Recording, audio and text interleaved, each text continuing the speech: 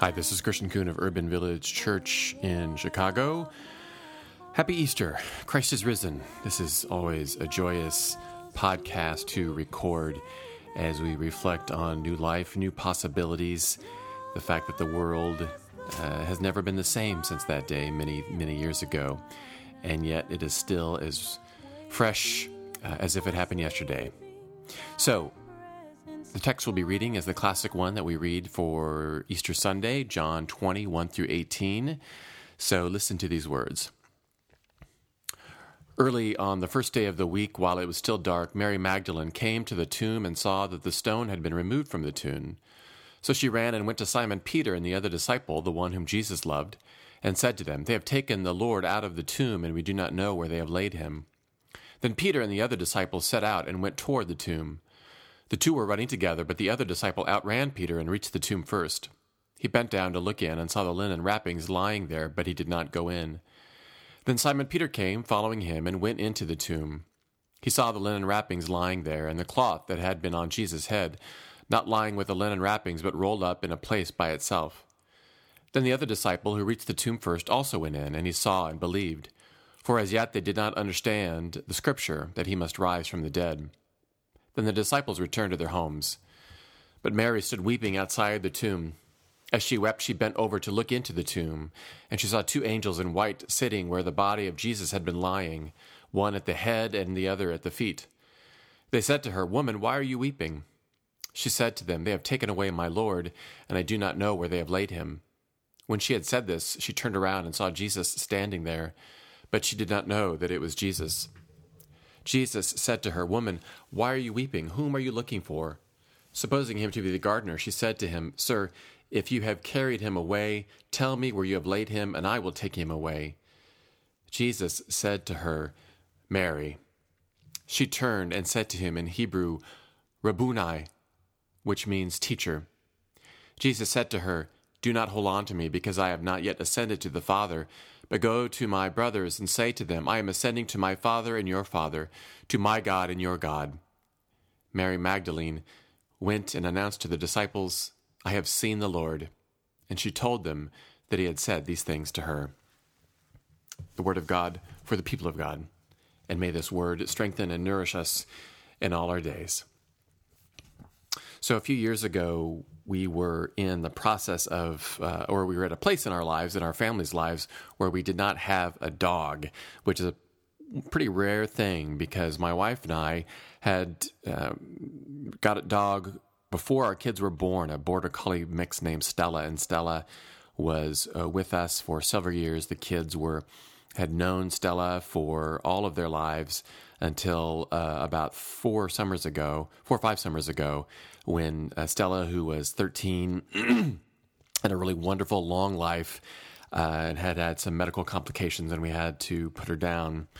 So we went a full year without a dog. There was a part of me that actually didn't mind it, the walks and taking care of the dog and all these other things. But at probably about 9 months into our doglessness, my family, particularly my daughter, started to make some entreaties that it was time to get another dog, and she would drop hints here and there that I would receive, but also not really be on board with it. And I was getting used to our family being without a dog, and Caroline started to get more insistent until at one point feels like she was saying something every day. And in fact, there's a picture that I will show up on the screen in our service, and I'll put this up on the Podbean page.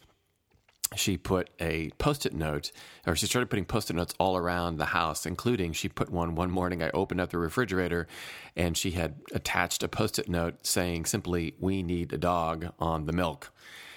Clearly, she wanted to make her point, or get her point across. She was trying to influence me, and in a sense, perhaps even convert me to getting a dog again. We all like to have some influence in our lives. We want people to experience something or someone we like, whether it's a pet or a political candidate or a cheeseburger. At the same time, we may be leery of people trying to have an influence on us, hence the rise of what's called siloing, where we get our information from sources similar to what we already believe. We don't usually like or use the word conversion in these instances, but this may be another way of talking about it. When it comes to faith, conversion can be a loaded term. Churches may talk about conversions in a negative sense, almost as if it sounds like we are turning people against their will to believe something that they know in their heart isn't quite true. We've had numerous LGBT persons at Urban Village talk about their experiences of conversion therapy. This often happens in particularly very conservative faith communities where they believe that anyone who has any kind of same-sex attractions can go through some kind of therapy to be converted. And again, we've had heard many stories of how much that harms individuals. And so when we use that word, it's understandable that others want to steer clear of it. And so if that's the case, then we may decide, I believe what I believe, and I'm not changing. I'm not willing to or wanting to be converted at all to anything. The problem arises if we get so set in our ways that we become like our friend from the book of Ecclesiastes, what we read in the Hebrew scriptures of the Bible. You may know this verse. Ecclesiastes 1:9 says, "What has been is what will be, and what has been done is what will be done. There is nothing new under the sun." In other words, been there, done that. I know what I need to know. And then we believe that we don't open ourselves up, or in the process, we don't open ourselves up to seeing and experiencing a new thing. We believe a certain thing. And woe to anyone who tries to change us or convert us or get us to turn away from whatever it is that we believe. Easter, however, is a problem for those who have that stance. Easter should make us think differently. Easter is a perpetual reminder that we have to take nothing for granted, that we can assume nothing. Because the one thing that we thought was certain, death, turned out to not be the case. So let's take a look at this story. Mary, start off with Mary, and it begins with, as the scholar Martin Marty notes, a hopeless memorial act for the dead Jesus. John does not tell us the purpose of this visit. The Gospel of Mark says that women had bought spices so they might go and anoint him. So Mary perhaps is coming to make sure that Jesus' body has been properly prepared, maybe to grieve, show her respects to a man whose death has wounded her deeply. As she approaches, she notices that the stone has been rolled away and assumes grave robbers, which was not unheard of at the time, or maybe that the authorities wanted to visit one further indignity on Jesus and so took him away. So she goes to tell other disciples, and the text tells us that two race each other to the tomb. One of the disciples, not named, reaches first. Peter comes in second, but he goes into the tomb first. The other disciple follows Peter, and then the text tells us that this other disciple sees and he believes.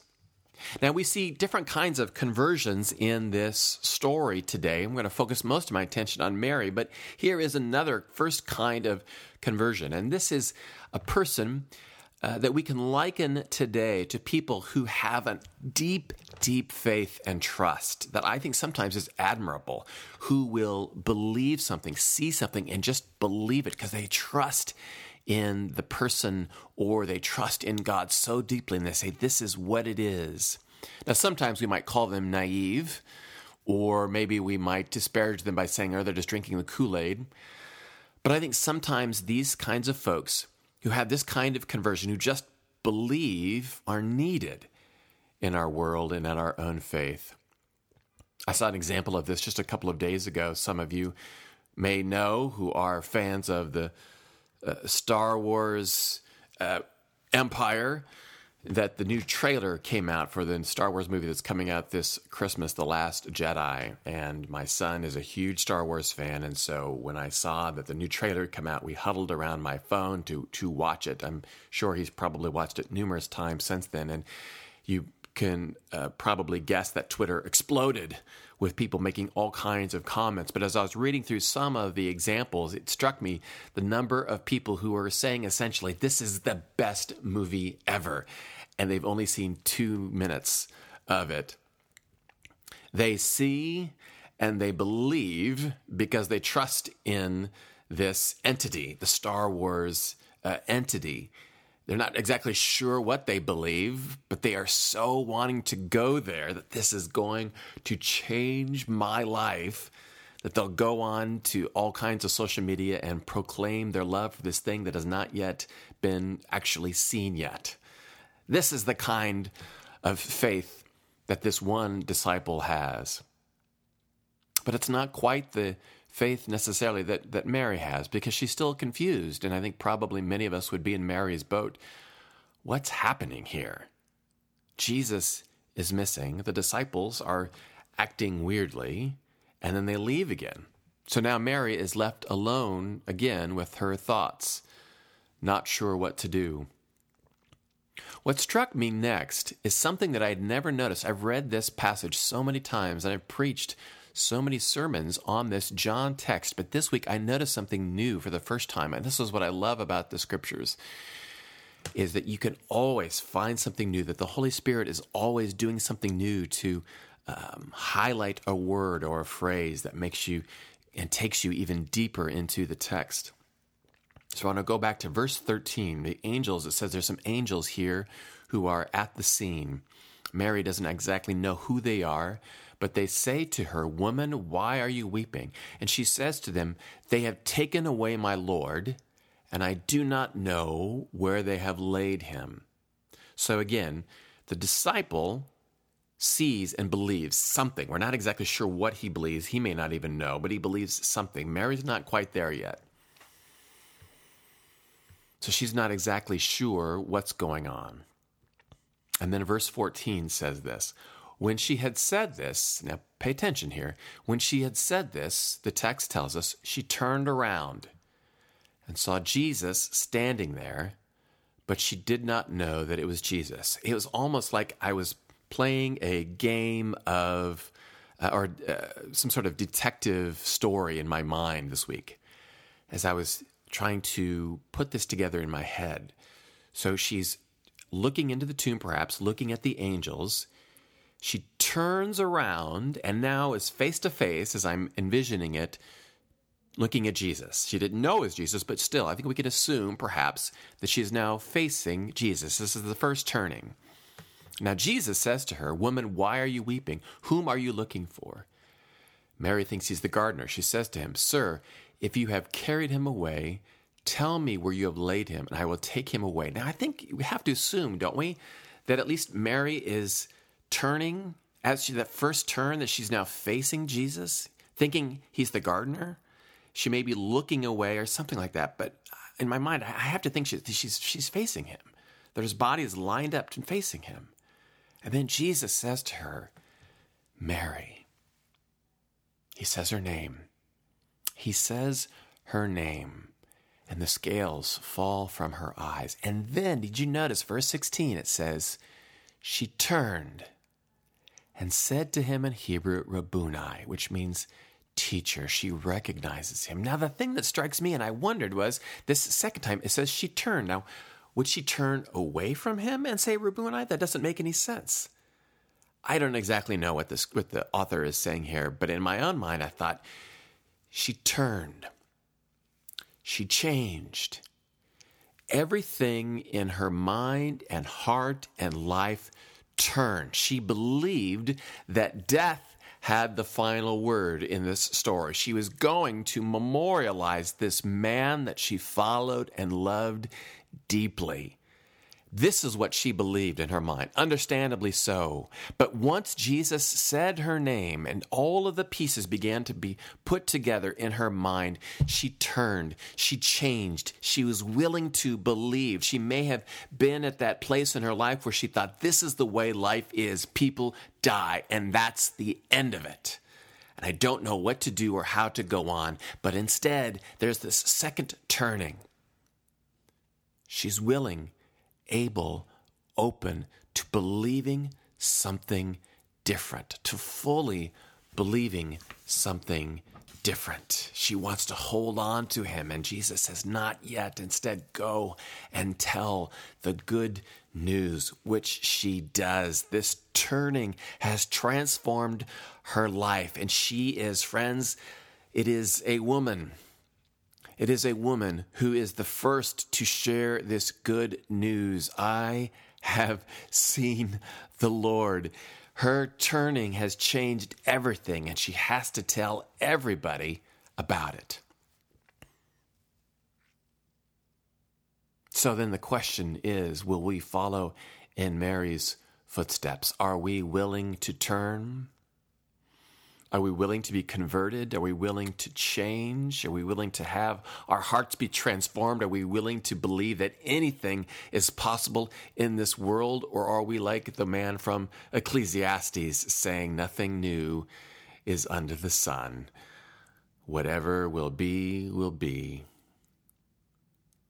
If we at all believe in this Easter story, we must be like Mary and be willing to be turned, to believe that new things are possible in all kinds of different situations and scenarios. I want to tell two just brief stories of interesting turnings that I've experienced in my own ministry. The first happened in a previous church where I pastored with a woman named Susan. Susan had just moved to the area. Both suburbs that I have served before starting Urban Village were both fairly affluent suburbs. There's a real pressure when you live in these suburbs and you're trying to raise a family and of trying to keep up with the Joneses, and that your child must always just do things just right to get into the great preschools, and then so your kids are involved in lots of activities and that they're getting good grades. And this woman named Susan was raising her two children and feeling, I think, that pressure, and at times not sure what to do in her life, was feeling a little aimless and wondering where to turn, where to put her hope. And she was living close to our church. And one year our church sent out a mass mailing of postcards publicizing our church and that Easter was coming. It just so happened that as we mailed that, she was having a conversation with her son, who was probably 7 or 8 at the time. And he was asking questions about Jesus. They'd never really gone to church before. And I don't think she really, maybe of all the things that she was trying to figure out, where do I put my hope and my purpose as I'm trying to survive in this suburb? Do I put it in faith? In addition to looking at other things, where to put her faith? And her son came to her one day, her son who was enamored of horror movies and had heard and read a little bit about Jesus. And he came to his mom and said, "Mom, I have a question for you." And she said, "Yes." She said, "Is Jesus a zombie?" He wanted to know. Coming back from the dead, walking around, talking, makes all the perfect sense of the world. And she knew that was like a sign from God, she told me later, that I think I need to get this kid to church. That next day, the postcard that we mailed out came to their home. And she said, "I'm going to check out this church." And she came. And she came again. And the Sunday after that, and the Sunday after that, and her life began to turn. She didn't know where to put her hope in the pressures of growing up in this suburb or raising her kids in this particular suburb. And it was in this man that her son thought might be a zombie, but instead, hopefully, she learned from our church that he is much more than that. She turned, was willing to be turned in her life, to put her hope and purpose in something beyond just trying to keep up with the Joneses. The other story is a man that some may know at our own church at Urban Village. Several months ago, a new couple started attending our church, Terry and Eric. Terry and Eric just recently moved to Chicago within the last year from Canada. Terry's job took them to Chicago. They moved to Chicago, and Eric is a retired firefighter. And so if you try to imagine what a Canadian firefighter looks like, I think you would imagine Eric. He's this big guy. And when you shake his hand just engulfs your own hand, and yet just gregarious and full of life. But he was certainly at this place, he's not that old. He retired and was wondering, what's next for me? My wife has this great job and we're living in downtown Chicago. And so what's next for me? And so they started coming to church, and I had lunch with Terry and Eric. And Terry has more of an experience of growing up in church. Eric did not have much of an experience with that, but they started coming.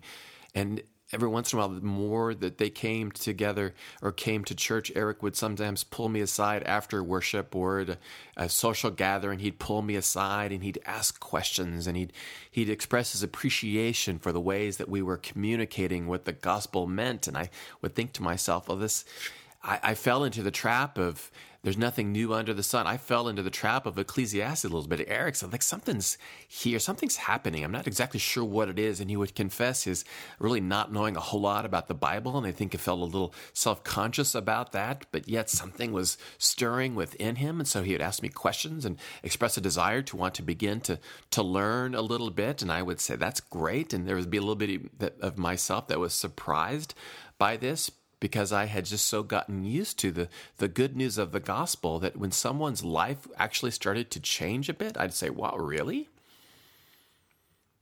And it was such a wonderful reminder for me. And now, in recent weeks, Eric's mother, her health has taken a turn for the worst. And as we speak, Terry and Eric are in Toronto. His mother is in a hospital there and is getting hospice care. And so her time with us is drawing to a close. And Eric's understandably is going through all the emotions that someone goes through when someone is dying, a loved one is dying. And Terry sent me an email this week saying that the chaplain has been so helpful for us at the hospital, that Eric has reached out. Eric has turned to the chaplain, and Terry said Eric would never have done that before. This turning that Eric is going through, turning toward God, turning toward experiencing and questioning and wondering, what does death mean? And is there something beyond? And I think perhaps there is a glimmer of hope and life in his own life as he starts this process of turning to try to figure out what that might be. And his story has been inspiring for me as I think to myself, am I turning? Am I willing to be turned, or do I get so stuck in my own way and think, well, this is the way it is and nothing can be done? And so this Sunday at our church, we're giving out U-turn buttons that signify the road sign U-turn, as a reminder for us to be able and willing to believe that anything is possible, to turn, to always, every single day, be willing that God might turn us to a new way of thinking, to turn us to experiencing that anything is possible, to turn that there is hope in our life, to turn to hope and pray and believe that could it be that peace in the Korean Peninsula is possible? Could it be that there is and can be hope and new life in the Englewood neighborhood of Chicago? Can it be that there can be death overturned in Arkansas and that we can see new life there? And we get so jaded, understandably so jaded, and we see our politicians turn against those who are most vulnerable in society, and we get so angry and our hearts clench up and think this is the way it is. And so we try to escape that, or we just believe nothing's going to change again. And we get into our silo, and that closes us off from the possible.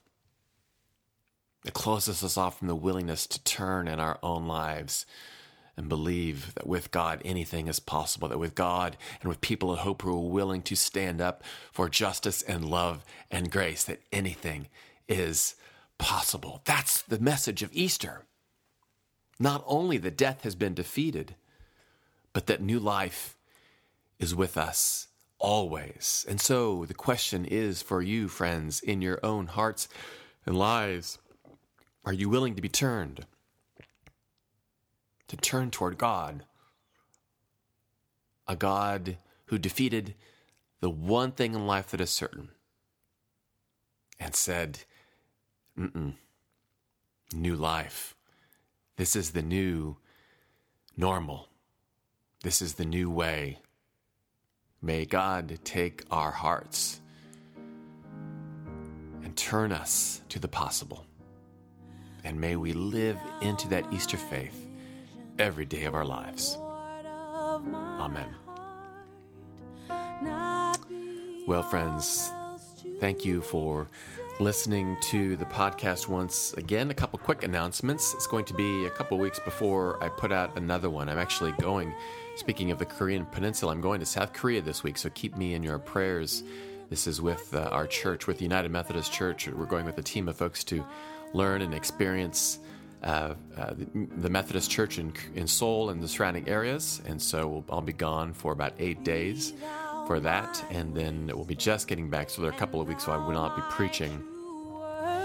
So I will be back on May 7th for that week, and we'll be recording a podcast then. Also some news that will be happening later in May. I'll be, if everything goes according to plan, starting a new podcast. Some of you may have heard that a book that I wrote is coming out in early June called Failing Boldly, and I'm starting a new podcast where I interview individuals about their own failures and failure stories, both from the faith world and the non-faith world. And so I'm looking forward to that. I've already got some really interesting folks lined up for interviews. So more information about that will be coming, but hopefully the first few podcasts will be released probably in late May is my hope. So, friends, we are an Easter people, and so may this Easter message of hope and new life be yours this day and always. Amen.